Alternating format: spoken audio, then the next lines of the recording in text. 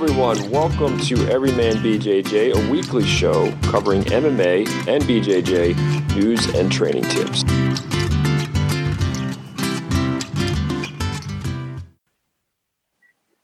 Good afternoon, everyone. This is Noah Green. I'm here with my good friend Frank Forza for Everyman BJJ podcast.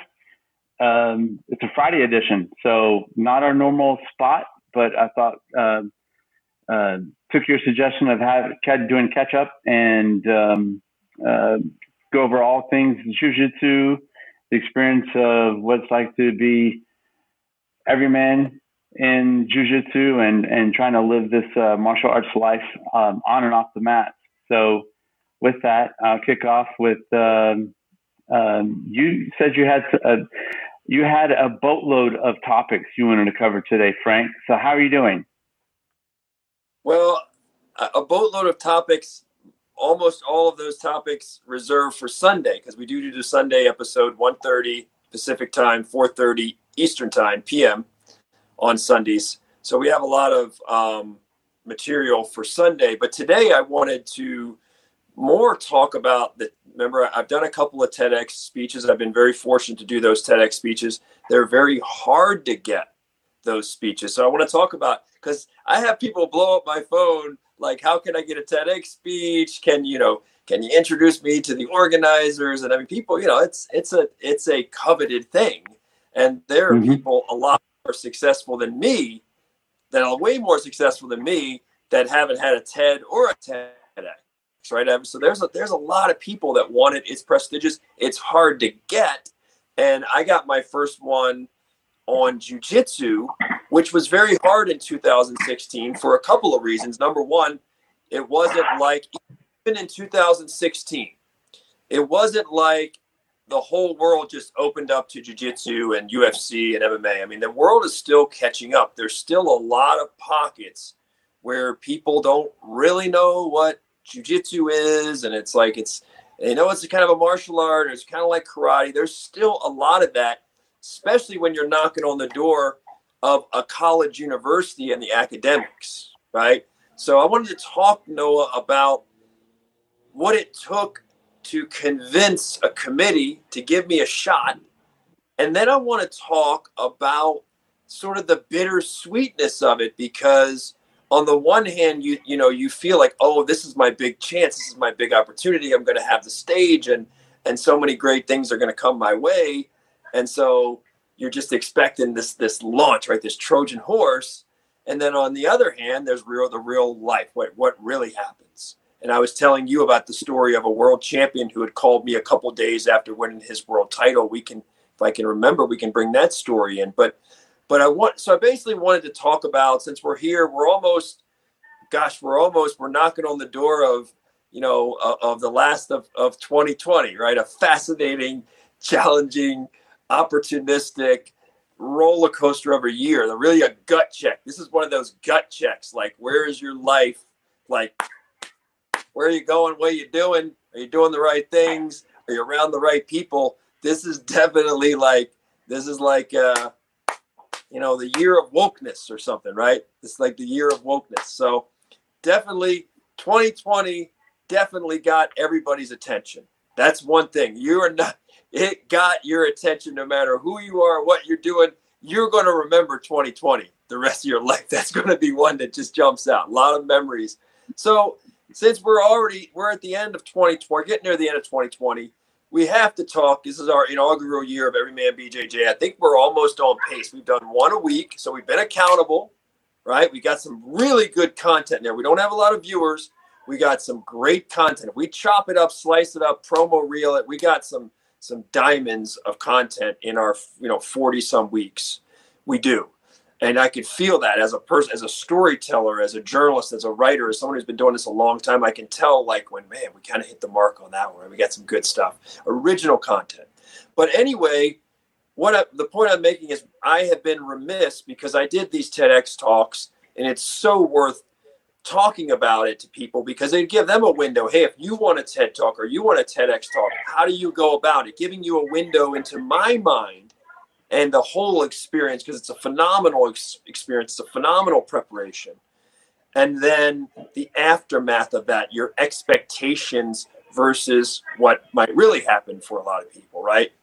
So I guess, Noah, you and I have been friends for a number of years. I can just keep talking for the next 20 minutes about this, but just to make sure I address something you want me to go, is there anything that jumps to mind when you hear me at least set the stage for talking about this TEDx experience? I did call this a boatload of things because I think that for the viewer and for me participating in this with you, this is taken through the lens of Jiu-Jitsu black belt who brought the message of the sport out, and you did it with some contacts with at the time current UFC fighters, Misha Cupcake Tate and Anne Malin.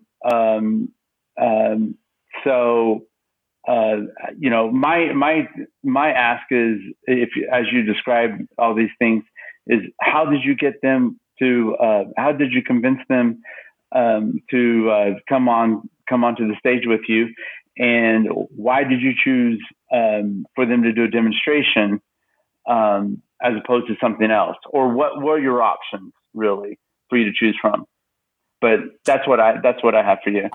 Yeah, that is a great. That is definitely something I should touch on. So let me go back and rewind for a second. How did I get the TEDx? There is a lot to be said for being prepared and working hard.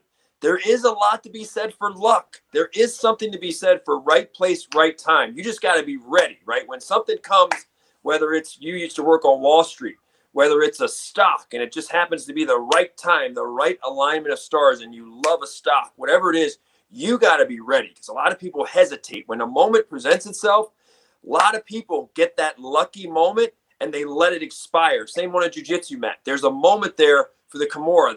Your opponent makes the mistake and for some reason touches the mat, puts that hand on the mat. It's there for the Kimura. You miss it, or you miss the window for sinking the guillotine, whatever, and it's gone. It evaporates. And so I got a little bit lucky one night it was Chinatown, Las Vegas. Anybody who's never been there, it's worth it. It's open all night. You can go eat really good Chinese, Japanese, Thai food 3 a.m. And just that's the part of town that truly never sleeps. Like that part is just any day of the week, and they're eating late. So anyway, I was there getting some tea with a journalism friend, a guy who spends a lot of time. There's underground tunnels in Las Vegas. I don't know if you know them, those storm drains. And in those storm drains, a lot of homeless people go and live in those storm drains. And so there's like this whole secret life, and secret societies under those storm drains. So Matt O'Brien's his name. Matt was a journalist. He was formerly the journalist of the year in Nevada Journalist of the Year, great journalist. And he had a heart for the homeless. So he'd go in these underground tunnels and tell their stories. Every once in a while, a homeless person would die in those tunnels because the rains would come in. They wouldn't know, they'd be sleeping or something, and you'd see a dead body turn up. So Matt, heart of gold, spending time in these underground tunnels, writing books about it. So Matt and I are having tea one day, and we're talking about whatever. I had done some freelance writing where he was my editor, and he just said something about, hey, there's a TEDx event at UNLV. You might be interested. And I don't know, I think I had mentioned something about wanting to do some speeches, some lectures, because I've done some lectures at colleges. And Matt just said, oh, by the way, there is a TEDx event coming up at UNLV. And here's one of the organizers. Reach out to them, email them. So I did. And when I emailed them, this is what you have to be careful. This is very important for anyone listening. When you reach out to someone, whether you're a journalist, whether you're doing a documentary, you want to collaborate, whether you're a salesperson, when you reach out to someone, you're speaking to an individual. You don't know what you're walking into. You don't know what's important to them, right? You don't know. So the TEDx committee, I'm thinking, the only thing that I knew was reading some of their literature I got lucky here again. The event was like something like living in the extreme. That was like the theme, because a lot of TEDx events and TED events have themes. Not all of them. Some of them are very diverse, but they often have themes. One of the most recent TEDx events here in Henderson was like climate change. That's a big thing that the TED community is doing, a lot of events and a lot of speakers on climate change. So a lot of times there are themes. So if I went to a TEDx organizer or a TED organizer and said, hey, I want to give a speech on jiu-jitsu at your climate change, right? That's really far-fetched. And there might be some weird way I can work to, there's probably some clever, ultra creative way where jiu-jitsu creates sustainability and helps the environment. But it's a real far stretch, right? That's not the time to knock on the door. So I looked at the theme of TEDx UNLV and I'm like, wait, living in the extreme. Well, at some point, since the mainstream didn't catch up, late to catch up to cage fighting and MMA and jiu-jitsu, late to embrace it, we were once upon a time extreme, and still in many parts of the world in 2016, we were extreme. Like, what are you doing? Why would I put my kid in this? This is going to get people hurt. Is this legal? Is it legal for you to choke me like that in practice and do that to my arm? How is this legal, right? Once upon a time, watching cage fighting, when people were punching each other on the ground, people had been indoctrinated and programmed by the old Queensberry, the rules going back to the United Kingdom, where you can't punch a man, you can't punch another person while they're down, not in a legal sport fight. So that people hadn't realized, people who didn't even really follow boxing were like, how is he or she allowed to punch their opponent on the ground? Extreme, right? It took a lot of re-education. The fighting is in our DNA. Dana White going to speak at Oxford, at Stanford, at Harvard, and basically telling them, this is how we did it, the near impossible. And oh, by the way, fighting's in our DNA. If you choose to be ignorant of that, you choose to be ignorant of it. But it's in our DNA. It's part of us. And you're either going to allow it to be the case consensually, or you're not, or it's going to be underground.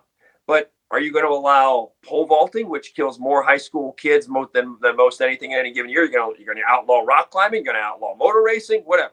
So anyway, living in the extreme, I read that, I know that, I'm a writer, I'm thinking, okay, here's the name of this organizer I'm emailing. I got one shot with the pitch, right? I got one shot, those first couple of paragraphs, to be like, why should you give me a chance? Why am I here? And what I played more than I normally would, I was lucky that I have a background in journalism, working for major newspapers, working for a TV station. I really played that up more because I thought that would play in academia. A lot of the TEDx's and TEDs, the organizers, the people who have the licenses to hold these local events, a lot of them are academics, right? They got PhDs, they got master's degrees. They're very well embedded in academic communities. And so I wanted to take an experience that might play better in an academic. And then, working for a major newspaper like the Las Vegas Review-Journal, Salt Lake Tribune, Fox 5 TV News, I thought that brand might buy me a couple of paragraphs, right? I can sneak that in. So I played up my journalism background just so they didn't think I was crazy, right? When I hit them with the jiu-jitsu, just so they didn't think I was crazy. Like, all right, hey, let me legitimize myself here. I was a newspaper reporter. I covered real news. I covered cops in courts. I covered, obituaries. I covered hard news. So I'm not this crazy martial arts guy here. So I reached out to her, to one of the organizers, and thank goodness she had, I didn't hear something for like a week or two. And I thought, well, maybe, and I followed up. It's, I'm glad you followed up, whatever.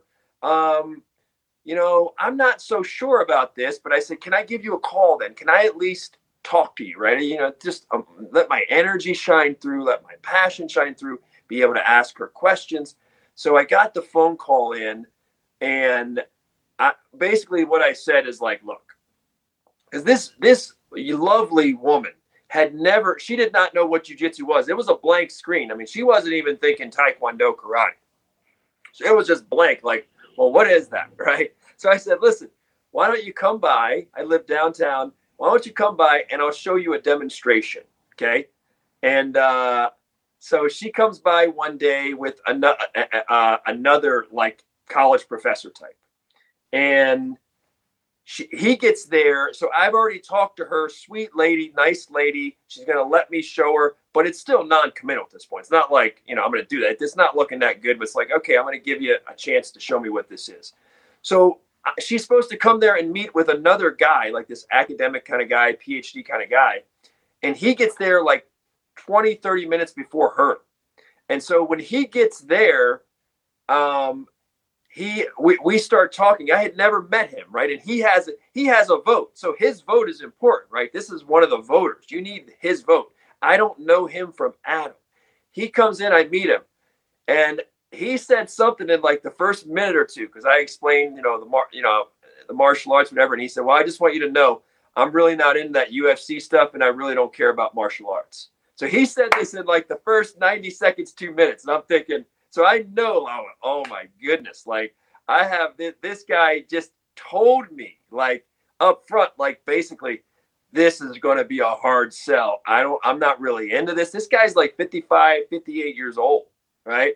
He's just like, I'm not impressed. Kind of like, I'm supposed to be here, but I'm really not interested, right? So, I'm like, oh man, like she doesn't even know what it is. He's telling me in the first 2 minutes. So this is where people out there listening, this is where you can't get discouraged. You still have a chance to present. You cannot be discouraged just because someone doesn't know what it is. Somebody blew you off. I got blown off the first week or two when I sent my original email. And so now this guy's telling me, not my thing. I don't understand this. Just not my thing. And so anyway, when they came and I showed them, and it was very lucky because there was a chessboard nearby. They had these big chess pieces. They were like, almost like stuffed animal sized chess pieces. And there was a chess piece there. So I was trying to make that analogy, which many have made, of physical chess. And I had a training partner there and I did some demonstrations. And really what got them, Noah, in this case, what got them, it wasn't the physical demonstration of the jiu-jitsu. That helped me a little bit. I'll explain. What really got them was I talked more about the philosophies of the martial arts, the philosophies of jiu-jitsu, and how those philosophies and those principles fit in many different ecosystems, in many different industries. We are not so different from people in other ecosystems. We have a lot of the same principles, a lot of the same, struggles and dancing with fear and faith, and we have a lot of the same things. So I talked about it in very universal and philosophical terms in a way that anyone could relate to this refinement of a person, of people building, of rebuilding yourself, of this dance with fear and this and the commitment there and all of the lessons there and the meritocracy of the mats. I talked a lot about universal themes, philosophy themes that might appeal to, say, an academic, right? That might appeal to them. I didn't just beat them upside the head with all jiu-jitsu, right? So anyway, at the end of it, she was saying, the one organizer was saying something effective. Well, listen, we might have room for a 2 or 3 minute exhibition. So you won't be a speech, you'll be an exhibition. We'll let you like show a couple moves, whatever, and someone will play like drums or some upbeat music, and it'll be something in between the speeches. So I'm thinking, hey, that's good by me, man. I got my foot in the door. I mean, it's not a speaking role, right? I'm not spreading a message, but I get to do a little bit jiu-jitsu on stage and spread a little awareness about that. And, and I could at least have TEDx, little asterisk TEDx on my resume now, a TEDx demonstrator or something, right? Exhibitor, whatever we are. So what I kept doing though, is I kept in contact with her and I kept kind of bringing this thing to life more in a speech way. So then I talked to her a couple of weeks later. She's like, maybe we'll give you 5 or 6 minutes. So I'm like, whoa, I'm going to have a speaking role now, right? Like I'm talking to her, I'm painting this picture. It's getting a little better. She's starting to understand it a little more, how it fits in with the extremism. I'm letting her know how popular this is. Like, hey, some people actually really love this. This is actually pretty popular. You'd be surprised how many interested clicks and viewers, because they're really up at that point. There hadn't been, I think there might have been 1 or 2 other like jiu-jitsu. Rich Franklin had given a TEDx. Someone with ONE FC, I think, had maybe given one. It was very hard to find someone. I'm not saying there wasn't someone else out there, but it was very hard to find someone who'd been given the stage for jiu-jitsu at that point. Maybe there were one or two, but it was few and far between. So the organizer comes back, look, we might have 5 or 6 minutes. Next time I talk to her, she's like, we might have 7 or 8 minutes for you. He went up to 7 or, like, wow, I went up to 7 or 8 minutes. And then later I talked to her, a couple of weeks later, it's like, we're going to give you 10 or 11 minutes. So, and a normal TEDx speech is 11 to 17 minutes. Every once in a while, you get a 21-minute. Tony Robbins or someone like that gets 21 whatever minutes. Some people, maybe rarely, someone gets more. But by and large, they're between 11 to 17 minutes. Every once in a while, 21 minute. Every once in a blue moon. So I'm like, I went from meeting one of the voters, one of the people on the committee, who was basically like, I'm not into this. I really don't want to be here. Like, I never heard of this. I'm not interested in this. I went from that, like almost a definite no, to a woman who didn't know about jiu-jitsu, to a 2-minute demonstration, to now an 11-minute speech, full-fledged TEDx speaker. Like, stars align, right? Some of that's luck, but some of that is what I call in journalism polite persistence. Polite persistence. You got to follow up. When you don't hear from somebody and it's an opportunity you're interested in, just even if you have to get rejected, you just got to you got to reach out to them. And even if it's a rejection for now, you got to reach out to them. So I followed up. I didn't just let it like, hey, well, I guess that was no. It's not no until they tell me no. Until I'm told no, it's not no. It's not a no because they didn't email me back. That's not a no. A no is, if you care about it, get the no. And at least when you get the no, don't be upset, but it leaves the door open to do something else with those people or a company in the future to collaborate. Don't be bitter. Be a good sport about it. There'll be other opportunities. Also, try to get the feedback. If there had been a no, I would try to get feedback and to how can I improve my chances? Get them to give you the feedback. How can I improve my chances to get you're going to be doing more TEDx events. How can I improve my chances? What can I do? What can I read? Can I come to the event? Can I talk to you after the event? Can I do an informational interview with you? Can I put you on my podcast? Whatever, right? These are the things I would have done if I'd gotten the hard no. So we went from not looking really good to you got 11 minutes, kid. Now, let me stop here because we still got to talk about Misha. Anything, I want you to be included here. Anything that jumps to mind. Keep going. Keep going because, this is, as I said, there's a boatload of stuff here. There's a boatload of questions that I wanted to have answered, and you're answering them without me asking. So, no, this is perfectly fine. People want to know these things, Frank. They want to know, what's the process like? What did you go through? And, the only thought that comes to my mind now, as you're telling me this narrative, is how were you addressing the content as you see you're getting more and more time? Because it's easier to always edit out stuff. It's harder to expand.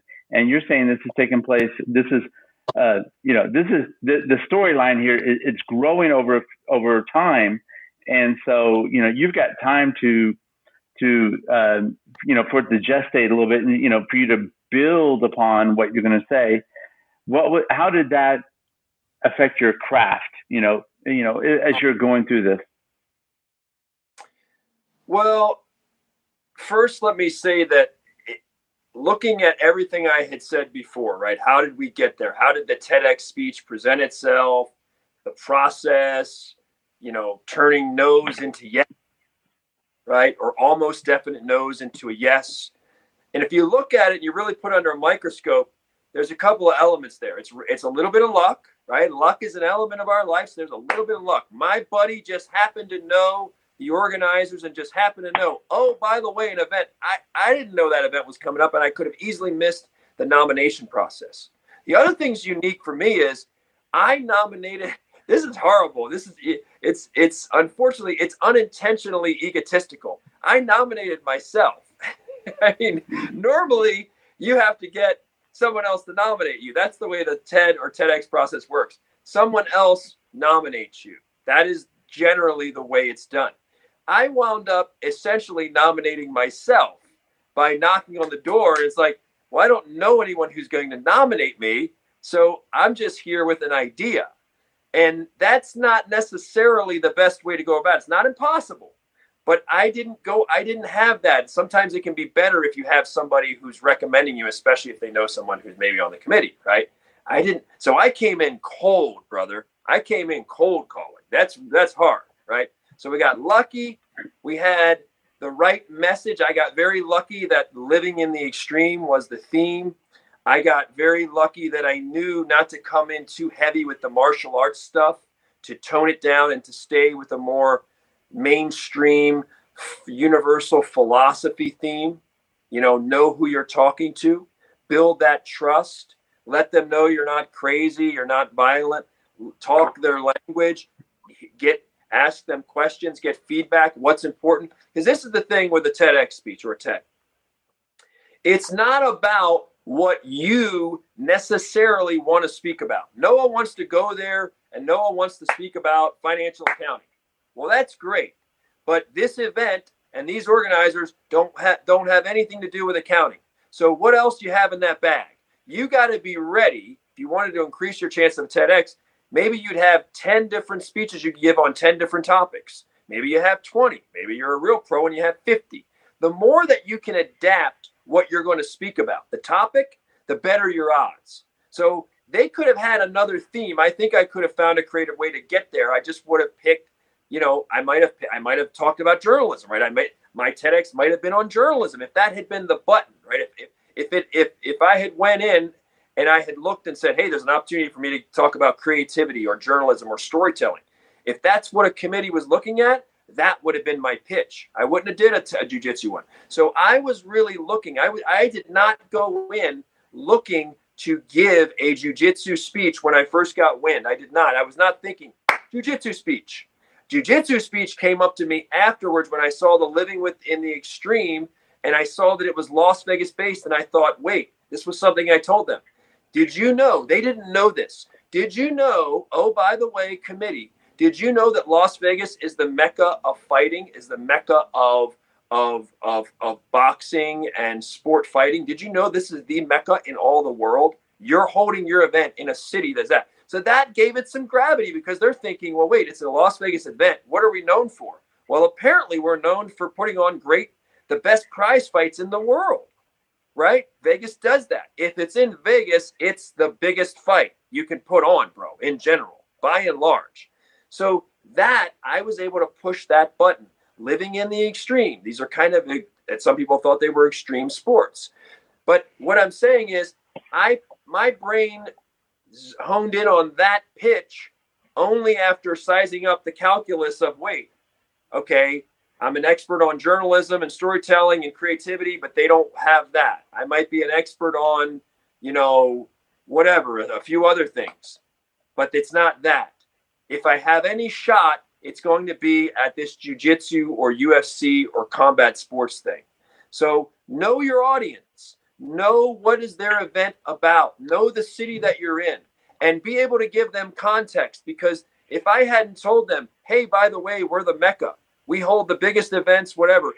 And I even gave them stats on what's the economic impact of fighting on Las Vegas. I mean, it was like well over $250 million, like annually, right? I mean, It's shocking how much pre-COVID, how much money in over a 10-year period, the fight sports. I mean, just like Floyd Mayweather and Conor McGregor in Vegas. I mean, that brought in hundreds of millions of dollars in revenue beyond the fight, just in people paying, for parking, people gambling, people at restaurants, people with their, hotels. So I provided all this. I went above and beyond to show, like, we're not just these rinky-dink whatever, right? We're not crazy wackos. We are real people. We are college-educated people. We are journalists. We are multiplying.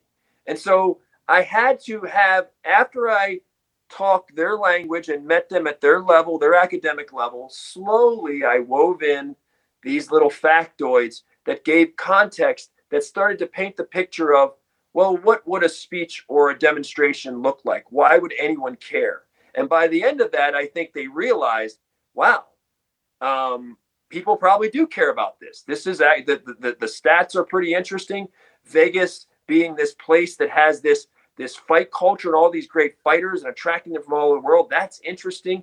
And then the fact that there really aren't many TEDx events that even shine a light on that or have those kinds of speeches. So the stars align. Now, when I went to write the speech to your question about, I went from a 2 or 3 minute demonstration to 8 minutes to 10 minutes to 11 minutes. So the one thing that I realized in the whole thing is I was like, well, you know, we're in, even in 2016, I call it the golden age of girl power. Now, I'm sorry to, offend somebody if they're offended by the word girl. I mean, women, female empowerment. But it just sounded good in terms of the wordplay to say the golden age of girl power. That was just a phrase that I coined, that we're in the golden age of girl power.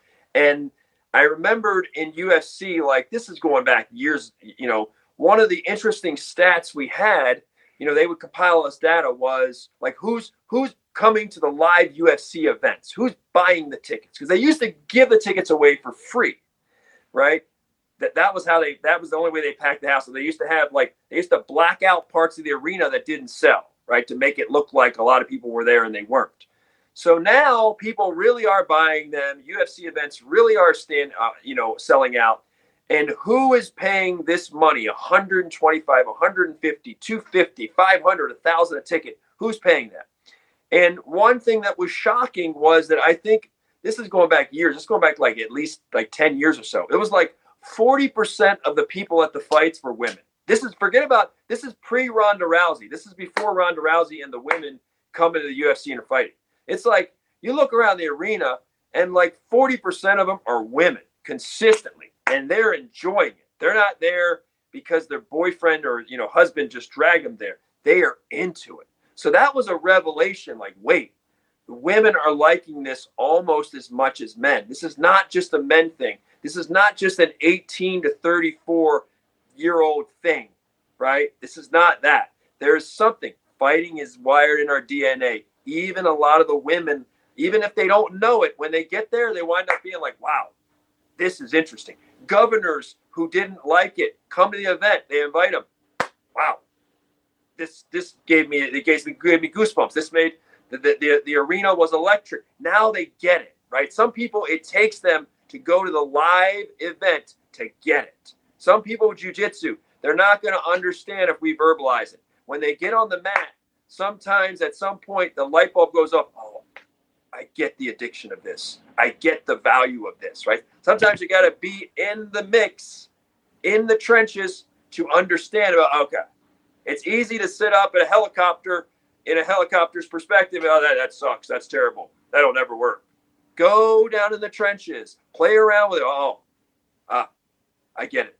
I felt that way with cryptocurrency, by the way. I'm not a big fan. There's a lot of hype and whatever, junk and ton of hype and exaggeration and shenanigans in cryptocurrency. But guess what? When I spent some time in that realm in the financial technology, I'm like, wow, there's a lot of potential. There's going to be a lot of mega millionaires come out of that space, hype or not. Things are going digital. When you get down in the trenches, you're like, my goodness, some people are going to make a lot of money in that space. And we're going to see that in the next 10 years, where we're just going to see crazy money in these digital currencies. And that is coming, whether we like it or not, whether we think it's hype or not, it's coming. And so anyway, I had to do that education. So I was thinking it's the golden age of girl power. And I thought, what would be beautiful would be to share the stage with a female who embodies that, who embodies this this empowerment of women, not just economically, not just professionally, but in one of the hardest sports in the world, like female physical empowerment, someone who really demonstrates that and say, jiu-jitsu and UFC are a big part. They're almost like they're a metaphor for that empowerment. These aren't just Hollywood actors. I mean, these are really bad female fighters, right? They are and bad in the good sense of the way. Like, they can seriously kick butt. A lot of these women and female fighters can kick a guy's butt, which is crazy. The whole world's been flipped on its head. So I thought, well, I started to entertain that. I thought, I see the surge of women that are training in jiu-jitsu and wrestling now. Beautiful wrestling. Got tons of women training now. And the numbers are, someone told me, I think the last stat I looked, it was like females are now like 10% or so of the high school wrestlers. Now I coached a female high school wrestler years ago. That is, they were once in a blue moon, you saw a female wrestler. Now, I mean, we saw one in North Carolina, a female wrestler won the whole state title against the boys, 103 pounds, I think. She won the state title. It was crazy, right? So I thought, I want to give some shine to the ladies because they're training just as hard as us, and they're about to take over the world, and their numbers are growing en masse in jiu-jitsu and in UFC. They fight just as hard as we do. They train just as hard as we do, and they personify the power of jiu-jitsu, the transformative power of jiu-jitsu. It's changing the way we think about so many things. And so, so I thought, well, who am I going to get? And I had known Miesha Tate because I had trained with Miesha Tate going back years, but when her and Brian Caraway were boyfriend and girlfriend and very serious. And I had trained with both of them going back, and I had met her, trained with her a little bit. And I had interviewed her for a few stories too. And I thought, well, let me take a swing, and maybe Miesha will do, let me see if she's interested. Now, the issue there was, well, what would it look like? Would we alternate speaking time, half me, half her? How would that look? And it wound up being easier to just, okay, let's have someone do the demonstration. And so Miesha, God bless Miesha, just had her second kid, man. She's got beautiful kids. Her and Johnny Nunez are together. And she was so humble to do it, to agree to do it. And Miesha didn't have a speaking role. I did mention her in the speech, but that was very humble of her. She could have said, I'm not interested to just be on that stage. I mean, Misha's a lot bigger than I think Misha's got like 1 million Instagram followers, probably more than that now, right? Misha, I think she got 1 million or 2 million Instagram followers. So she's huge. She's way bigger than I am, right?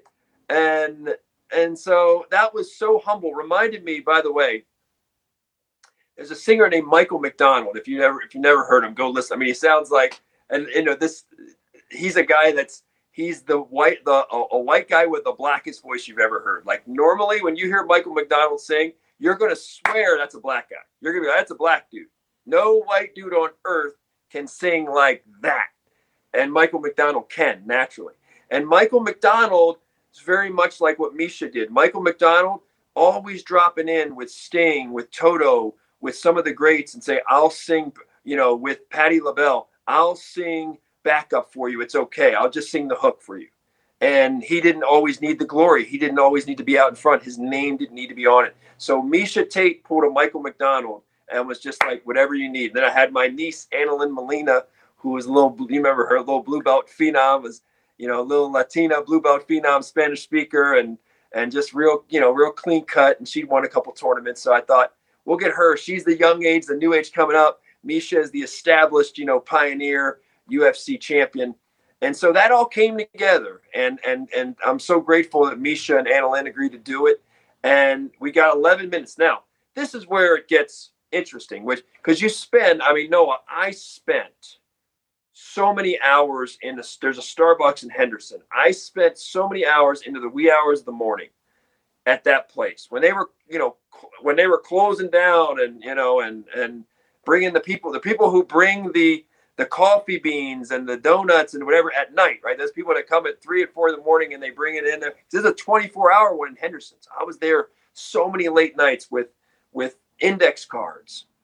And I was thinking, this is my Trojan horse. This is my one chance. I got to hit this out of the park. And what I would say is, now, so someone like me doesn't like scripted speeches. Doesn't mean I'm not good at scripted speeches. I don't like scripted speeches. You know this. I like improvisation. I'm kind of like Jim Carrey. I heard Jim Carrey talk about this on Howard Stern yesterday. He's like, most of the magic of a Jim Carrey comedy, it doesn't come from the script. It comes from him reading the script and going off script and ad-libbing. Or he does the lines and then they keep the camera running, and then he'll say something in that, and they'll keep that, and then they throw away the original line. They're like, well, wait, he just, he had one scene of Ace Ventura where he was talking with his butt cheeks, and he talked about, he has the thing where he's talking with his butt cheeks, and he said he had done that on In Living Color, but that was totally ad-libbed. That was ad-libbed into a scene. It wasn't written into the script. So I think things are very alive when we're spontaneous, when we're improvisational. I think we're more authentic when we're not pausing and when we're just really, stream of consciousness. Got to be careful because it can get us in trouble. So anyway, with the TEDx, they want a scripted speech because they want to see your speech. You're going to their event, their stage, and it's a representation of them. And if you were to say something improper or, just ridiculous or absurd or mean and nasty, they want to know that. So they want to screen that speech by overwhelmingly, what do you got? And then they also want to be there as a resource to help you to write that speech. And so I wrestled a lot with that speech. I really did. And with the scriptedness of it. And the one thing that surprises you a little. So this is the thing. And I mean, I'm so grateful for both TEDx speeches made me grow muscles that I didn't have before. They brought out an urgency. They made me a sponge to retain information. They taught me how to give speeches, how to do things under pressure, how to pitch this, how to get the yes, how to earn the yes to even get on stage, right? The fight before the fight. And so I'm so great, amazing process. But what I would say is that when it was all said and done, we can talk about the content of the speech a little bit later, but when it was all said and done, I thought, wow, this TEDx speech is going to open so many doors. And it really didn't. And it's probably because I didn't utilize it the right way. I didn't market myself the right way. There's a lot of reasons for that. But I also felt like, and that speech has probably gotten somewhere around 160, 175,000, 180,000 views last time I looked, somewhere in there. So it's not, it's performing a little bit, right? It's not a mega speech, but I've had people here and there, they'll reach out to me. Hey, I liked your speech. What are you up to? Do you have any advice about this? I've had people, I get emails every now and again about that still 4 or 5 years later now. But I would say that I did have the expectation that a lot more doors would open. Like I would have TEDx on my resume and just the doors just swing wide open, right? Like that's just how it works. And that did not happen. So that expectation was false. Even though it's a great stamp of credibility, it gets people's attention. It looks really good. The other thing is that I'm generally my own harshest critic, and I have trouble watching both of my TEDx speeches. And it's not like, oh, I was terrible on stage. It's not like I muffled over my words or like I looked uncomfortable there. I mean, I've seen people on TEDx stages. They don't show you this, but I've seen them where they were sweating, where they had stage fright. I've seen some of those emotions behind the scenes, and they can edit those out. The TEDx crews can edit out mistakes you make, nervous moments, someone sweating profusely, someone pausing. They can edit that out. I didn't have any of that. I actually felt on both occasions, I felt very comfortable on stage. I love, and when I say performance is a paradox. It's an oxymoron because I don't feel like I'm performing. I feel like I'm being my authentic self. When I'm on a jiu-jitsu mat, that's authentic. When I'm wrestling, that's authentic, right? When you're fighting, that's the real you fighting. Okay. When you're fighting, I don't like that I did that. Well, that's the real you. And that's the real me, right? When you're training an intense sparring session, that is you. Well, I don't like when I'm up there speaking with all, the eyeballs on you and the pressure and the cameras, the bright lights, whatever we don't like, guess what? I got the feedback. Hey, Frank, that's you. That's you. That's how you move. That's how you sound. Those are the words you chose. That's the way you chose to organize the story. You had the right to organize it many different ways. These are the metaphors you decided to use. that's the pace that you decided to speak at, right? I spoke a little too fast in both. Would have been better if I'd had some pauses to let people absorb and digest things. So I spoke just like now. I didn't speak too fast because I was nervous. I spoke too fast because that's how I speak, right? That's how I speak. But that's not always the best way to go about it with that kind of audience. You should adapt. Just because I choose to speak very fast and I think fast doesn't mean that that was the best. For that audience, I should have slowed down more. I should have had more pauses. I could have picked some better metaphors. So I can I can watch both of those speeches and I can literally find like 50 things that I'm like, oh my gosh, I need to fix that and that and that and that and that. It's hard for me to watch them. As grateful as I am that I got them, it's hard. Like make me cringe hard to watch them because I'm like, I know that I'm a lot better than that. And I know that giving the speech now, man, I could just crush that. But the reality is that's life. Like life is, it's not about waiting for perfection. It's about right now. It's about the best you got right now today. Right. And I do the best I could that I knew how to do. Did I do the best I could? Did I prepare like a madman? You bet I did. Did I put my heart and soul into it? You bet I did. Was I an expert on the topic? You bet I did. Was I creative at pitching a committee that probably was like, no way. I mean, it was like, no way. Was I creative at turning them around? I did. So there were a lot of things I did at a high level, the best I knew how. But when I look at it, it's like one of the, it's like losing a Super Bowl and you watch the video and you had balls that hit your hand and, blocks that you should have made and reads, you should have been able to read situations and read defenses or read offenses and you missed this assignment or you missed this read. And it's just one of those where now that I'm a lot smarter and I'm more aware, I'm like, oh my goodness. But on the other hand, sometimes this is why, you and I talk about like accountability. I mean, we're doing the podcast. I'm accountable to you. You're, if this was just my own podcast, it's possible I could just be like, well, I don't need to do it today because these things are more important. When you have another person, there's accountability there, whether it be a business partner, a podcast partner, you're way more likely to have to get it done because then I'm not only letting myself down, I'd be letting you down. And that's a big deal.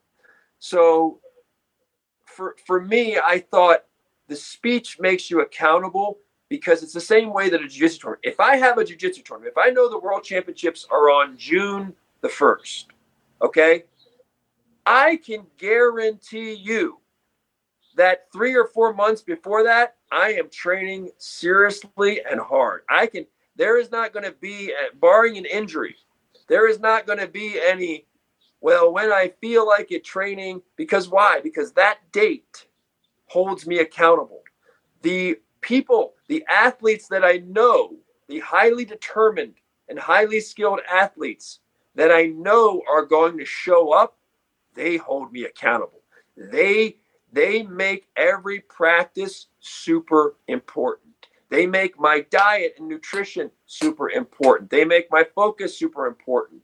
They make everything I do, that date, those athletes that are going to show up, those referees that are going to show up, the video cameras that are going to show up, the friends that I'm going to see there, telling friends, telling my coach, yes, Frank, are you doing Worlds? Yes, I'm doing Worlds, coach. Telling him that, I can't just come in a week, oh, I'm not doing Worlds. No, something came up at work, I'm not doing Worlds now. I cannot do that. I'm in. I'm accountable now, right? So the beauty of that TEDx thing, again, there's a date, brother. Okay, Frank, guess what? We got 10, 11 minutes for you to speak. You're a speaker now. We're going to put you on the website, whatever. And here's the date. We'll see you there. So at that point, you're like, well, I got 2 months, whatever. You're like, bro, you're not slacking. You're working. You're up late. Normally when you're on fire for something and when you're really truly preparing for something, it's amazing how little sleep you can go off of. Like it blew my mind. Like how little sleep can we go up with? Some, not our whole life, because I'm a big fan of sleep for recovery, for hormones. I'm a huge fan of sleep. But there are times in our life where something is there. There are times where sometimes we cut corners. And I was amazed, like, man, I'm still able to perform at a pretty high level for that stretch. I couldn't do that a whole year.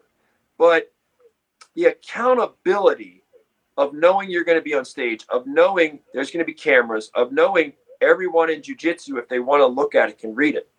And so what I was told after the fact, I like, most of the receptions online are good, but there was a criticism that a small but vocal minority articulated on things like Reddit and even on the YouTube site itself, where the speech is like, basically the criticism was like, look, Frank has got kind of a depressing view of jiu-jitsu, and he had all these injuries, and that's a bad message to people about jiu-jitsu, because you're basically going to scare people, Frank. You had all these surgeries. You're telling us how rough it was, how painful it was, how far you pushed your body, and how dare you. That's a bad message, and that's not a good promotion of jiu-jitsu.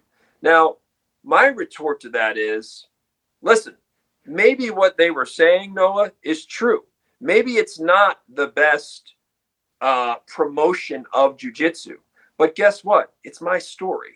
It is my story. So I'm not going to sugarcoat my story, which ultimately speaks to the incredible, amazing power of jiu-jitsu. Ultimately, my message is, this is an amazing transformative power. It should be in every school system. I mean, every kid should do it at least for a year or two. You would have a better society of people. I've said this, the real United Nations is those jiu-jitsu mats. No, there is no area of the country, this country that I live in, that I know of that functions better, more harmoniously, across racial, across religious, across political ideologies, across whatever dividing lines we're talking about. I've never seen people get along better, a wide spectrum, than on those mats. The United Nations and the world leaders should go start dropping in to jiu-jitsu schools and say, how do you do this? How do you make the people? You mean you don't have lawsuits to keep the harmony here? You mean we thought maybe people get sued a lot and that's how you keep the harmony. I mean, you don't have like a bunch of like a Bible of like rules and regulations everyone has to follow. Is that the secret? How does that happen? So my message, believe me, is about the incredible, like the healing power, the spirit building power that jiu-jitsu has. It's amazing. But in talking about that, yes, I have to talk about, in my case, we were the guinea pig generation. We were just beating each other up. We were just training with anybody. We were trying to kill each other every day. It was very ego driven. It wasn't about, seeing the bigger picture and preserving your body and always looking out for your training partners. I mean, it wasn't as much of that, especially in the early years. We were still trying to figure it out. We were guinea pigs. We were just going after each other, right? There wasn't, people didn't know how to drill like that. People can drill a lot smoother now. People didn't drill smooth like that years ago. I mean, there were very few, silky smooth, suave drillers, like where they didn't hurt you. I mean, it's a lot of like, even when you were drilling back in the early days, like people were yanking on your, guy just drill arm bars on you, your arm be hurting just from that, just from trust. You didn't know any better. You're like, well, I'm supposed to let him do it. So that criticism has been, had been pointed at me. It's my story. Could I have done a much better job of telling the story? Of course. If I had this is a quality of me, Noah. I am, as you know, I'm a marathon speaker. So I have this thing where usually the longer that I talk, if I talk, I'm not trying to brag here, but if I talk for an hour, I can almost on anything. I can almost guarantee you there'll be gold somewhere in that hour, that we'll have something. We'll pull something out 3, 4, 5 minutes, 10 minutes out of it and be like, damn, that was good. That was on point, or that was interesting, or that was a good metaphor. That was good wordplay. I guarantee it. But the problem there is when you've only got 10 minutes, and you got the scripted speech, you don't have the time. People aren't going to be patient enough to wait for you in an ADD society, right? We're a very ADHD society. It's like, well, you don't have 45 minutes to get going. Martin Luther King Jr. is the best speaker I've ever seen. Best speaker I've ever seen was Martin Luther King Jr. He had plenty of moments, plenty of long speeches where they were like, you had to bear with him for the volcanic, like incredible moments. You had to bear with him. There were times where he very academic, very monotone, best speaker in the world, man. Like he had moments where it was like, I mean, it's not that exciting. And then boom, he'd hit you with a crescendo. He'd make his voice erupt and whatever and put goosebumps down you, right? And so when you left the speech, just the 5 or 6 or 10 riveting minutes had you like, oh, damn, he's the greatest ever. There were plenty of moments of that speech that were like, okay, it's kind of academic. It's kind of monotone. So, oh yeah, and Frank, I want to interrupt you here. We do have about 10 minutes left. That you asked me to keep it to 10 minutes. So we're inside that 10 minutes. What the TEDx taught me, and this is what you have to look for. You always have to look for the silver lining. Thank you for that, Noah. You always have to look for the silver lining.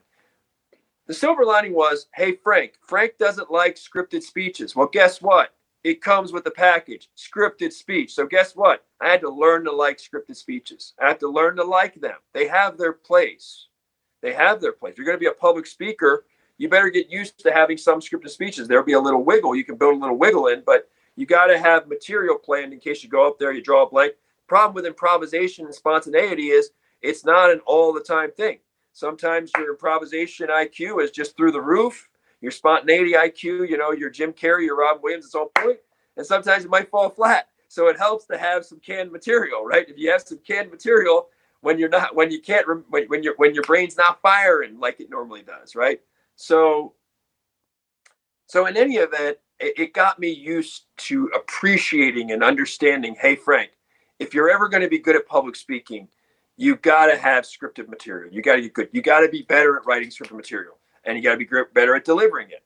So that was one thing. The other thing I noticed how many parallels there are between giving a speech and speech writing, and even like journalism, even writing a newspaper article. There's so many similarities and principles. Like, for instance, I would say the biggest thing for someone writing a speech, and this is true of your life, by the way, the biggest thing when you go to write a speech is the most important thing at the forefront of your mind. It's not, well, what should I write? What should I put in there? It's this.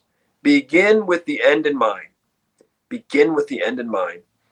What do you want? What is an ending? What is a destiny? What is a destination that you would be like, wow, like the seminal moment for you? There might not be one, but let's just pick one. What's the end look like? What's the one idea, right? Because TED is ideas worth sharing. If I speak for 11 minutes, they only remember one idea. What's that idea? What is that one idea? That's the end. And so when you know the end, you're better at what's the steps. Like, how do I get to the end, right? You got to know. It's just like anywhere else. You want to get to a destination. You want to climb a mountain. Well, you got to know what to aim at before you even know, well, what's the blueprint? What's the map? How do I get there? What's the strategy? You need to have a very precise thing you're aiming at. This is a very precise destination. So you got to know that with your speech. A lot of people, Noah, they don't. They just know the topic, but they don't know specifically, this is my core argument. If they only remember one thing, because a lot of us want people to remember 50 things or 500 things, but they don't. No matter how brilliant or worth, they want to remember one or two things. What's that one? Begin with the end in mind. This is the thing I'm going to leave them with. Now that you know this is the thing I'm leaving with, it's like, okay, what steps would I take? What material, what steps can get me from there to there? Ideally, when you're going to begin with the end in mind, in general, just like a great storyteller with writing, when you're going to begin with the end in mind, now I know the ending. Guess what, Noah? Now I know the beginning. Why? Because normally in a great story, we want to come full circle. So we know the ending. Let's start. Let's begin. Let's have a teaser for the ending. Let me give you one example. In the movie Fight Club, perfectly fitting movie to cite for our podcast. In Fight Club, the opening scene, I believe, is like it's what's his name? What's his name? What is his name? The lead character in Fight Club. Is it DiCaprio? Brad Pitt. It's Brad Pitt. Oh, Brad Pitt. Okay. Brad Pitt's character is in a room with a gun to his head. I believe that's how it starts. Okay. Well, at the end of the movie, the final climactic scene, where do you think we're dropped off? With him, Brad Pitt's character, with a gun to his head. What are we waiting to see? He's going to pull the trigger. Right? That movie came full circle. It knew the ending. The ending is going to be him in there. Is the world so messed up that he wants to take his own life? 30-some-year-old guy, whatever. Beginning of the movie teased us. And it's teasing us to there. So when you know the ending, you'll know the beginning. The beginning should be something that takes me full circle when I get there. You want to think about full circle. Once you know the ending, think of full circle. Well, full circle means you got to give me a little bit of what's in the ending, a little bit, set the stage in the beginning. Make these two things have something to do. Now you can give me those layers in between that take me on the journey step by step. Those are two very important things. If you go to write a speech, whether it's a 5-minute speech, whether it's a 10-minute speech, that's very important. That's very important. A lot of creative writing too. So, no, I know we're near the end now. I've hogged all the time to talk about this. We agreed that I would coming on, but what's final 4 or 5 minutes here? What's on your mind, buddy? No, I enjoy. I've actually enjoyed a lot to hear you unravel a bit of the mystery here. The secret sauce, as it may, about your experience in developing this TEDx talk, or both of them. While you were speaking, I did look over to see, that first talk has 150,000 views. My second one, 1,500, and the crazy thing is, the second talk is, in terms of technique, in terms of stage presence, even the material, because I had more experience, it's a better talk. And just to show people how weird the world is, right? Don't always judge yourself by how others see you or judge you or how many clicks or likes. I know in my heart that second speech is a superior, better speech than the first. And the first is getting way more views. So that's life is strange. Right? Sometimes the audience just speaks. It's like, why are the Kardashians more popular than whatever, some Buddhist monk somewhere or whatever, right? Like the greatest teacher in the world who's teaching kindergartners or something, right? And it's like, why that greatest kindergarten teacher in the world could have a podcast or whatever tomorrow, might not do well. Kardashians kill it, right? The world doesn't make sense, brother. You just got to accept. You just got to accept what is. That's right. Very true. The world is not fair. It's not fair. I did enjoy our talk today, or I should say, your speech about the speech, or your monologue. But I appreciate you answering my questions. I think for future talk, we can talk about a little bit, I went a little bit more detail into how you started with that, the story arc, that narrative, that arc of the narrative. It reminds me of a lot of the book, The War of Art, that I've listened to a couple times. I cannot remember the author's name the second, but he talks about overcoming resistance, and I've mentioned this before on the podcast. And I think there's a lot of benefit into spending time visualizing what is your end. That's again another great reference there to Franklin Covey. Begin with the end in mind. Mm-hmm. He talks a lot about that when in the 7 highly effective habits. Stephen Covey, yeah, I don't know what.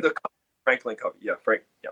Oh yeah, okay. So yeah, this is company, but Stephen Covey was the one of the co-founders of it, and that's so important, Noah. People get away from that one. It goes one ear out the other. That is one that people really have to fuse themselves to. That's a very important principle for writing, for speaking, and for designing your life. It's a wonderful one. Absolutely. Well, my family's asking me to hop off the podcast so we can get some lunch going here. Let me say one more thing really quick. I do want to give a final thanks to the committees at TEDx, UNLV, Gail, and Brett, and the other wonderful people. I'm so grateful. Like those were amazing experiences. And we got to talk next time about the world champion who gave me that call a couple of days later. Like, again, the kind of like this great victory, this great triumph, and then the depression that can follow. Like it's a real thing, and for a lot of athletes and high performers. So.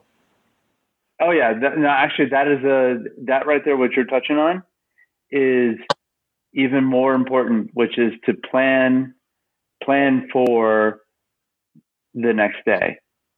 Yeah. Have a plan for the next day.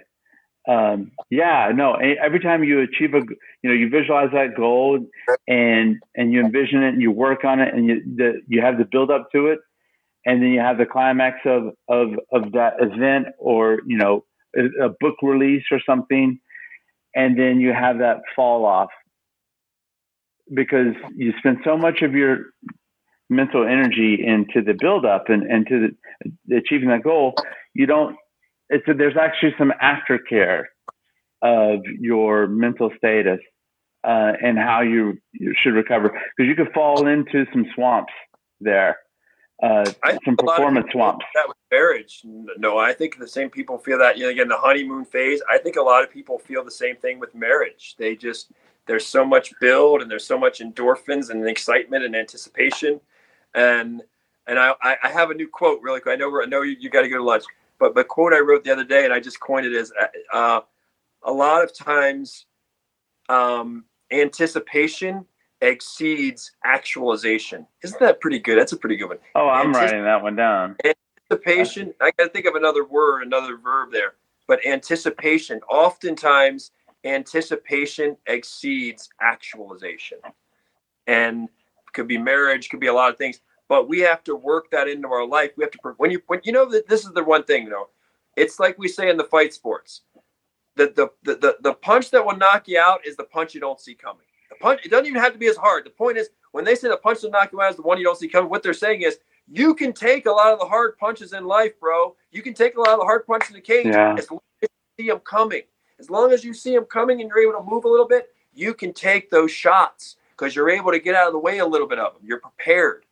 And in life, as long as we know, like this phenomenon you and I are talking about, where you can have that triumph and you can have that depression or that downer feeling, when you're expecting it and you're aware of it, it's not as devastating because you prepare for it. You expect it, so that's part of it, just having an awareness of like, hey, this is kind of how life is. You can go through that little pocket, ride it out, coping strategies, you'll bounce back and no problem. So anyway, you go have lunch, Noah. Been a great episode. I do want to do a recent analogy of what you just said, by the way. Yeah. Go ahead. It's not the punch, but it's the kick that you catch, but you don't recognize, you don't see that other foot coming at you. And Impa Kasanganay, he did not expect, you caught that kick, but did you plan for that other kick? And, but it's, and then it's not just that, and he got knocked out, and that is definitely a knockout of the century. It's the next day. And if you go on to Impa's, Instagram the next day, and read what he wrote, following that event, that's where the winner in Impa Kasanganay is. He may have lost that fight, but he hasn't lost the fight of his life. Yeah, so, he was very gracious and sportsmanlike, and there's some things that happen in life like that. Like, how do you know, bro? How do you know? Like that's nowhere in your preparation.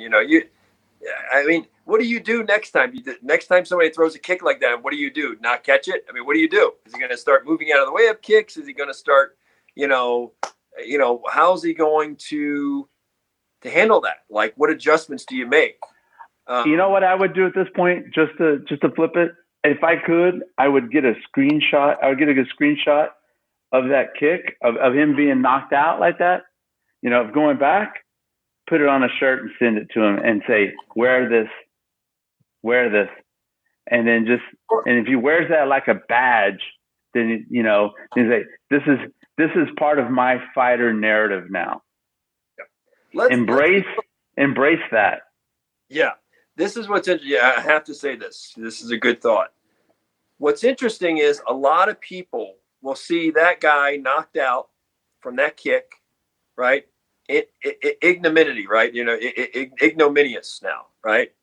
And it's like he's going to be on every highlight reel, and people show him knocked out, like, oh man, it sucks. You're getting knocked out. What's interesting is people can feel sorry for a guy like that, or whatever people think, right? Negative stuff.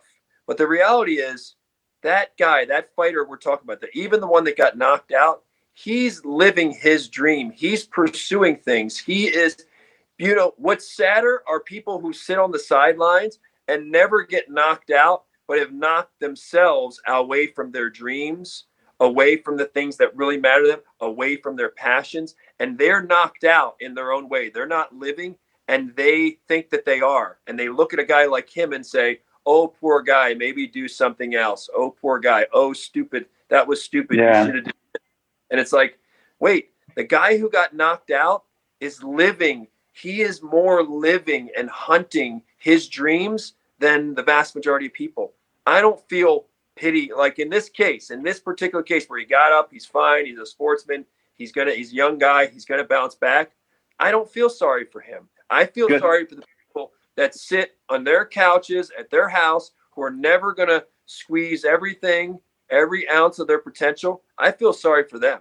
I feel like that's worse. I feel like that's worse than being knocked out. I'd rather be knocked out. Just me personally. I'd rather be knocked out a few times going for things in life, going for things that matter, that I'm passionate about, trying to share and inspire people, trying to confront your fears, trying to be everything you can be. I'd rather get knocked out and roughed up many times along the way than be the keyboard warrior who is sitting there and criticizing and analyzing this and mocking the guy who got knocked out or whatever, not realizing how half asleep they are, how half asleep a lot of people are. Perfect. This guy was asleep and got knocked out, and he woke up and he's fine, and he loves life, loves what he does. Perfect stuff. All right. Well, this is going to be a wrap to our Friday special edition of Everyman BJJ. Everymanbjj.com. We have all the podcasts there in audio format. Also, the team has an email account, everymanbjj@gmail.com. We also have Twitter, and although we haven't really messed much with posting on Twitter or on Instagram. We have those handles too, as well as some stuff on Reddit. Again, you and I are really busy, and so we just, we really don't use those things yet. But I think in the coming year or so, we're gonna develop those social media channels as well. But it's been good talking to you today, Frank. I'm looking forward to our talk on Sunday, 1:30 Eastern, or rather 1:30 Pacific, 4:30 Eastern, Sunday afternoon. Usually on Sundays, you and I will do the full sports wrap with other topics. And I do want to go into a little bit more of what do you do after the knockout. This is it's been a good show, and I appreciate your time today. Frank, do you have any last words? I was just sitting there looking and admiring the Saturday night swag I have on. It's Friday, but I got on some Saturday night swag. So I was like, man, that shirt looks pretty good on camera. So I was like, awesome. All right. Well, I'll see you. I'll see you on Sunday. Thank you, sir. You take care. All right. Bye.